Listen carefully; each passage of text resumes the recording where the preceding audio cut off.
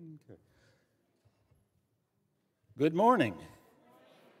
Carter, could you do me a favor? Once I finish the prayer of illumination, could you leave it up there for a minute or two? Because Karen's not here to do one of these on me. So you know what that means. And it falls to me. Yes. Okay. Let us say in unison the prayer of gracious God, help us to live in community that finds contentment not in things, but in our relationship with you. We offer you thanksgiving for all you have given us. Lead us to be good stewards of our resources, of time, talent, and treasure, so that you might be a blessing to others. Your word teaches us and helps us to grow in righteousness, godliness, faith, love, endurance, and gentleness. We are grateful. Amen. The reason I asked that we didn't keep it up there, but anyway. There you go, the first slide. There we go. There are what are called the 3 T's of tithing up there. Time, you should be giving 10% of your time to God weekly, 10% of your talent, and 10% of your treasure, which I always find Jesus using that word treasure to describe our possessions. I have a 4th one, by the way, but I won't go into that because it's going to take too long. Oh, I hear Karen. Let us look to the Scripture, because the good Lord decided that this was my week once we saw this Scripture. 1 Timothy chapter 6, verses 6 through 12. Of course, there is great gain in godliness combined with contentment. For we brought nothing into the world, so that we can take nothing out of it. But if we have food and clothing, we will be content with these. But those who want to be rich fall into temptation and are trapped by many senseless and harmful desires that purge people into ruin and destruction. For the selfish love of money is the root of all kinds of evil, and in their eagerness to be rich, some have wandered away from the faith and pierced themselves with many pains. Some other Bibles will use the word sorrows instead of pains, but anyway, I like the word sorrows. But as for you, man of God, that's Timothy, shun all this, pursue righteousness, godliness, faith, love, and endurance, and gentleness. They left out the word and never can. Fight the good fight of the faith. Take hold of the eternal life to which you have been called, for which you made a good confession in the presence of many witnesses. Okay. And we close with thanks. This is the word of God for us, the people of God. Thanks, Richard.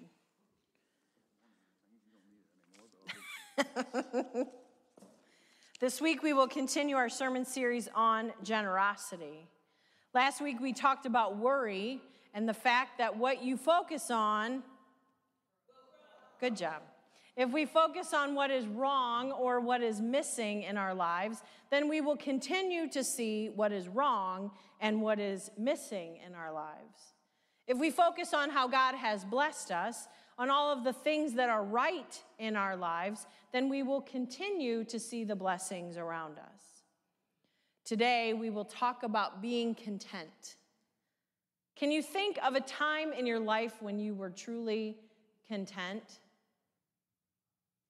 That moment when you look around yourselves and all seems right in your world. When you exhale all of the stress that you've been holding. There's nothing to worry about in this moment.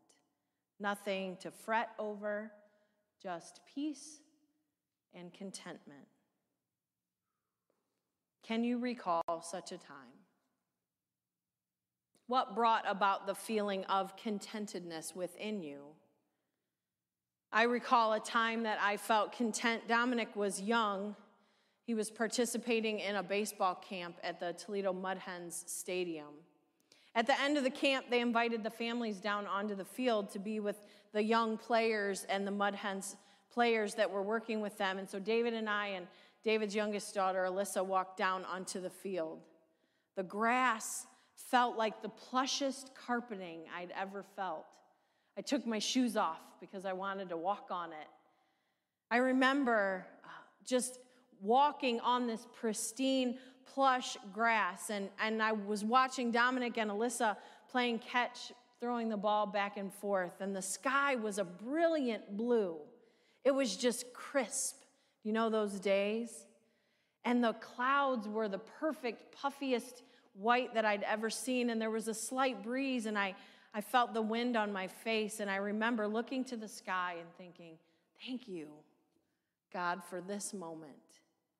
It just seemed perfect. See, the thing about that feeling of content, that feeling of peace is you can't buy that. You can't purchase it. There's no contentment store. I wish there were. My feelings of bliss and peace and contentedness came from the people that I was with. It came from the experience of where I was, of seeing my kids throwing the ball back and forth. It came from the moment I was in, and it came from the gratitude I felt. Sometimes we get so caught up in the race that we miss moments like these, precious moments where our peace just is so filled within us. It was a good moment, and I recognized the blessing of it, and I thanked God for the privilege of just being.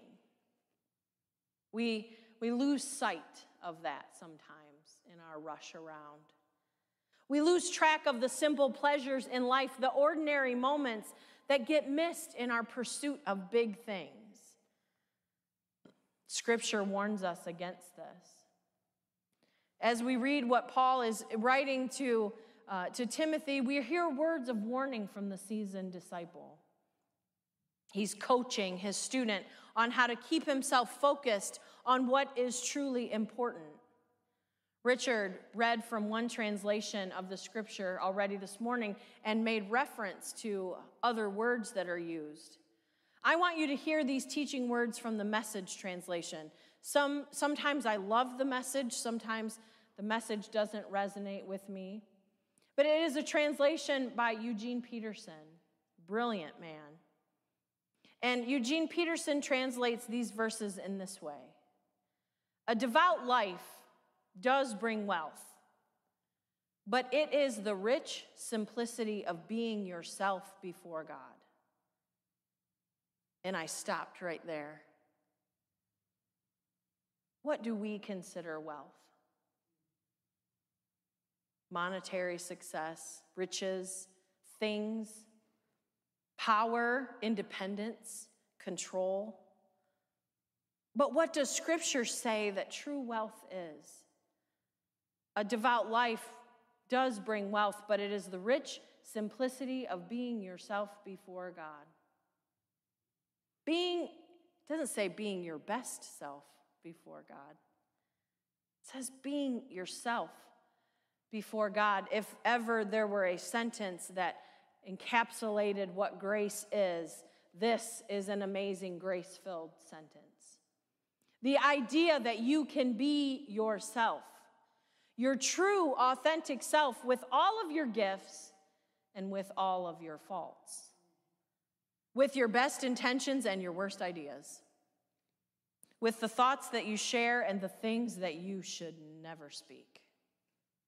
All of that wrapped up in one package, in the package that is you, and by God's grace, you can stand before God and be uniquely you and fully loved.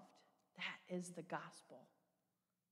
That is God's grace. That is to be truly rich, to be fully known and fully loved.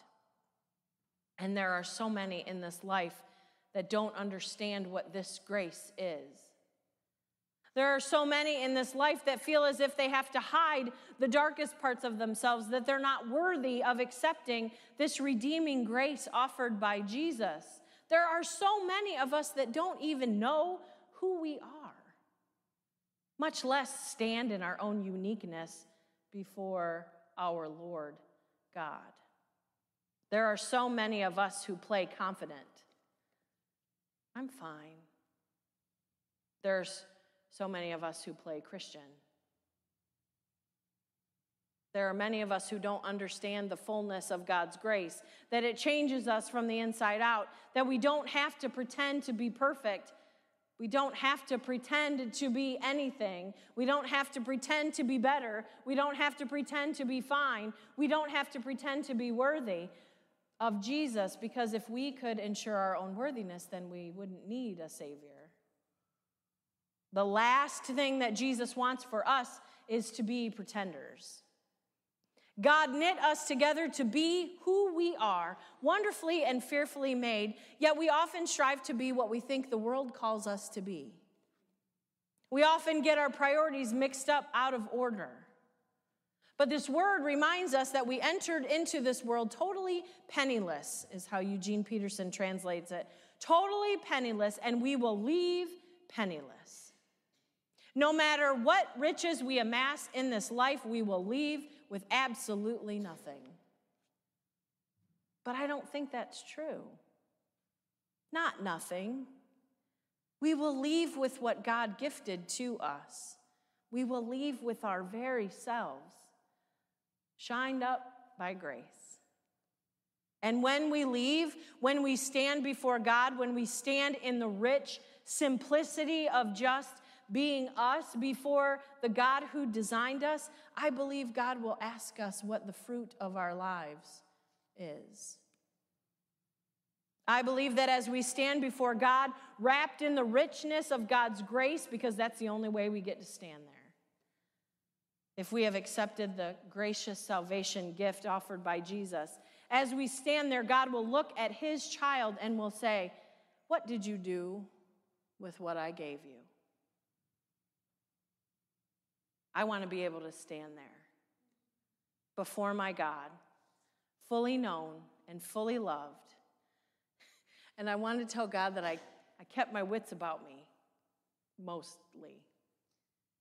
mostly in this life. I kept my priorities straight, and that I worked according to your purpose for me. I tried to do what you wanted me to do. I fell flat on my face a whole bunch of times. But I get an A for effort, I hope. Because that's what we're called to do. We're called to live according to God's purpose. And when we live according to God's purpose, that allows God to use us to help make good come of all things. There's a lot of bad in the world. We're surrounded by it all the time. But what you focus on will grow. We're surrounded, but we are called to be agents of God's goodness. That's the very work of the church, the very work of Christians. We are called to be available. We are called to be ready. We're called to be watchful and waiting for God to use us. I joke around about it all the time, especially in the group that meets in Republic in the evening. I say we should live as, when I wake up every morning, it's not pretty. I don't want to do it. I hit snooze as many times as possible until the very last moment where catastrophic things will happen if I do not get out of bed. I will be late, people will be angry, and I know that. I'm smart. I went to college, and I lay there and barter with my alarm clock. Well, my hair won't look that bad. Look at it. We joke around, but I say we're called to live with a spirit of expectancy. What are we going to do today, God? What are we going to do? Oh, buddy, what are we going to do? Anybody watch college football? Yeah, got some football people. I watch occasionally. So, you know my favorite part of the game? The tunnel. The tunnel before the game. Do you watch those? You watch those guys? They're in the tunnel and they're waiting to come out to play. Right. They're waiting to come. That's my favorite part. They have their run out song, which is amazing. They choose the song that gets them all pumped up. You can feel the adrenaline come through the television. And as I watch them, and they're ready to go, and they can't stop moving, and they're doing one of these, and they're jumping, and they're standing in all of that energy coming through, that pretty soon, I'm like, I could probably play football. If they gave me a helmet, I could probably do that with them, knowing full well that what's about to happen to them on the field, if it had happened to me, we would need to call the ambulance and then the police, because I just got assaulted. But I feel their energy, that readiness. They are about, and they know there's a 50-50 chance once they cross that threshold of the tunnel that they're going to lose. They run head on into a 50-50 chance that you're going to lose. And it's going to be televised. And everybody's going to be critical. And you can't hold them back. You couldn't stop them if you tried. Christians, shouldn't we approach life like that? Because we have a 100% chance that we're not on the losing side. We have a 100% chance of God moving within us, calling us out of the church. Why don't we bust out of these doors like those players bust out of that tunnel, willing to give their very best to have a 50% chance that they're going to lose? And we walk around and say, we have the good news. We walk around as if we have the mediocre news. We should be bursting. The good news should burst from our bodies, so much so that people should feel it on us the way I feel like I could suit up and I could play with them. They get me so jazzed. That's my favorite part.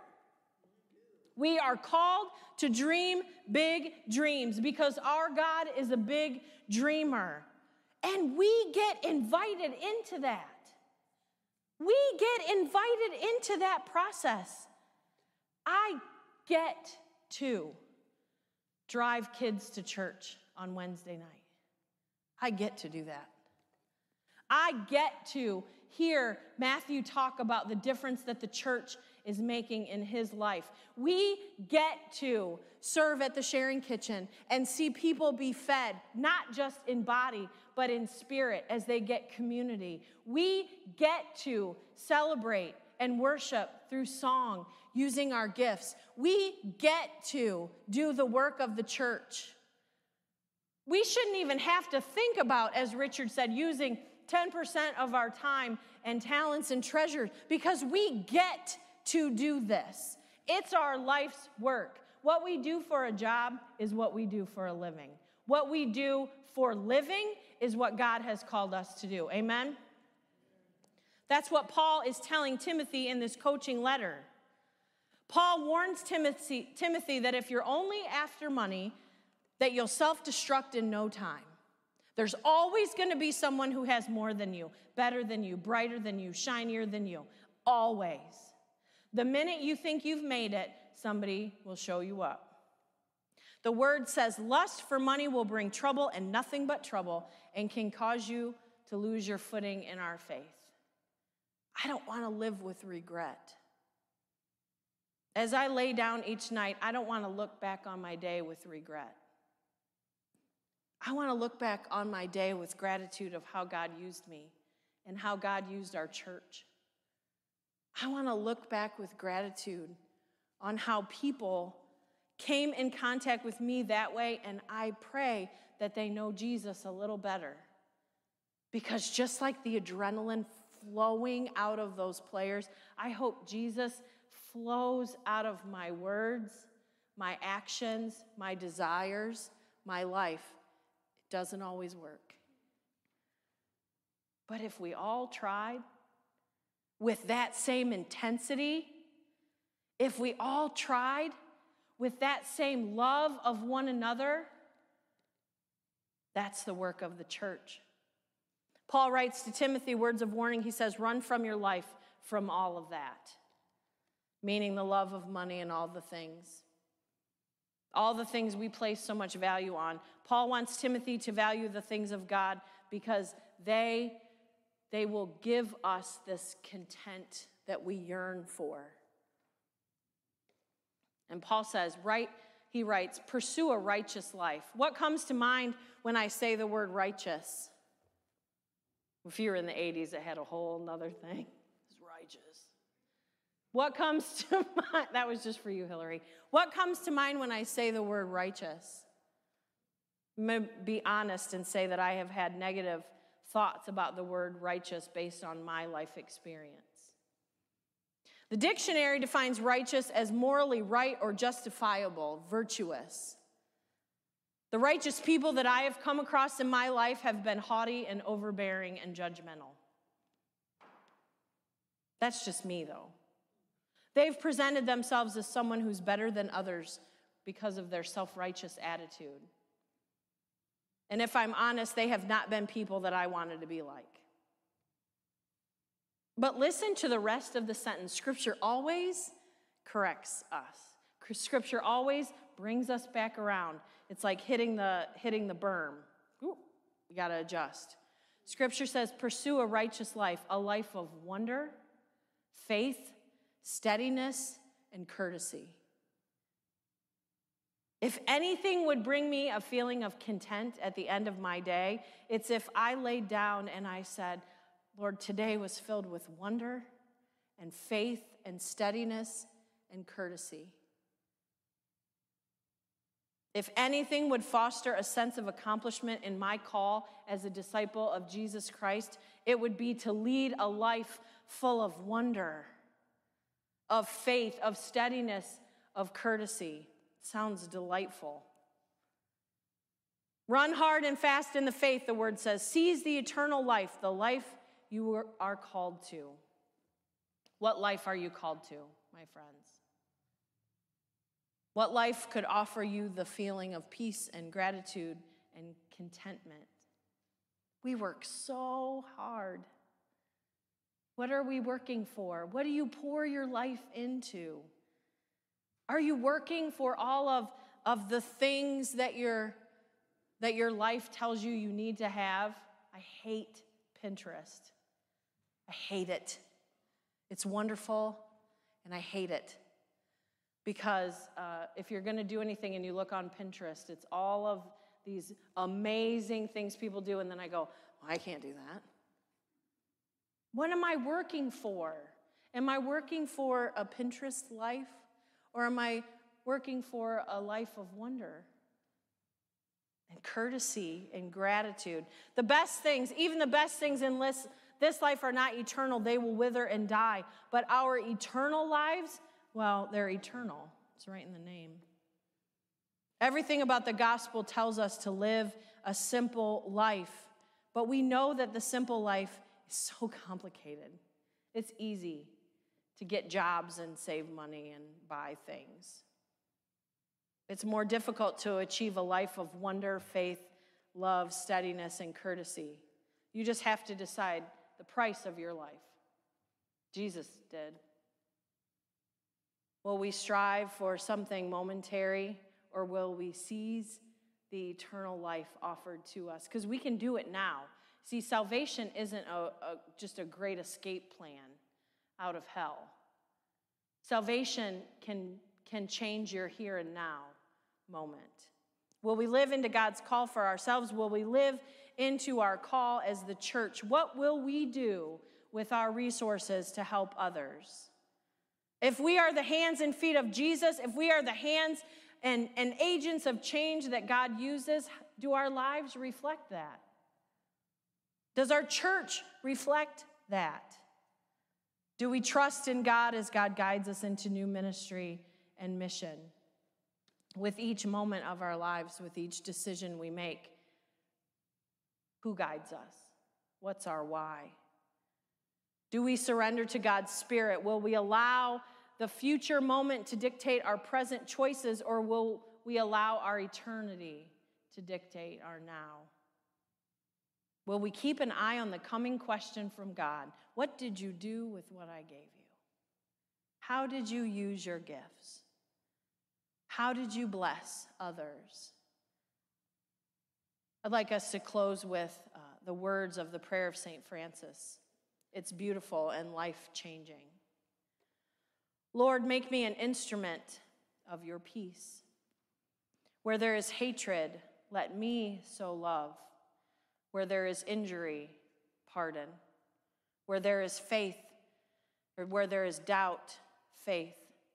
Where there is despair, hope.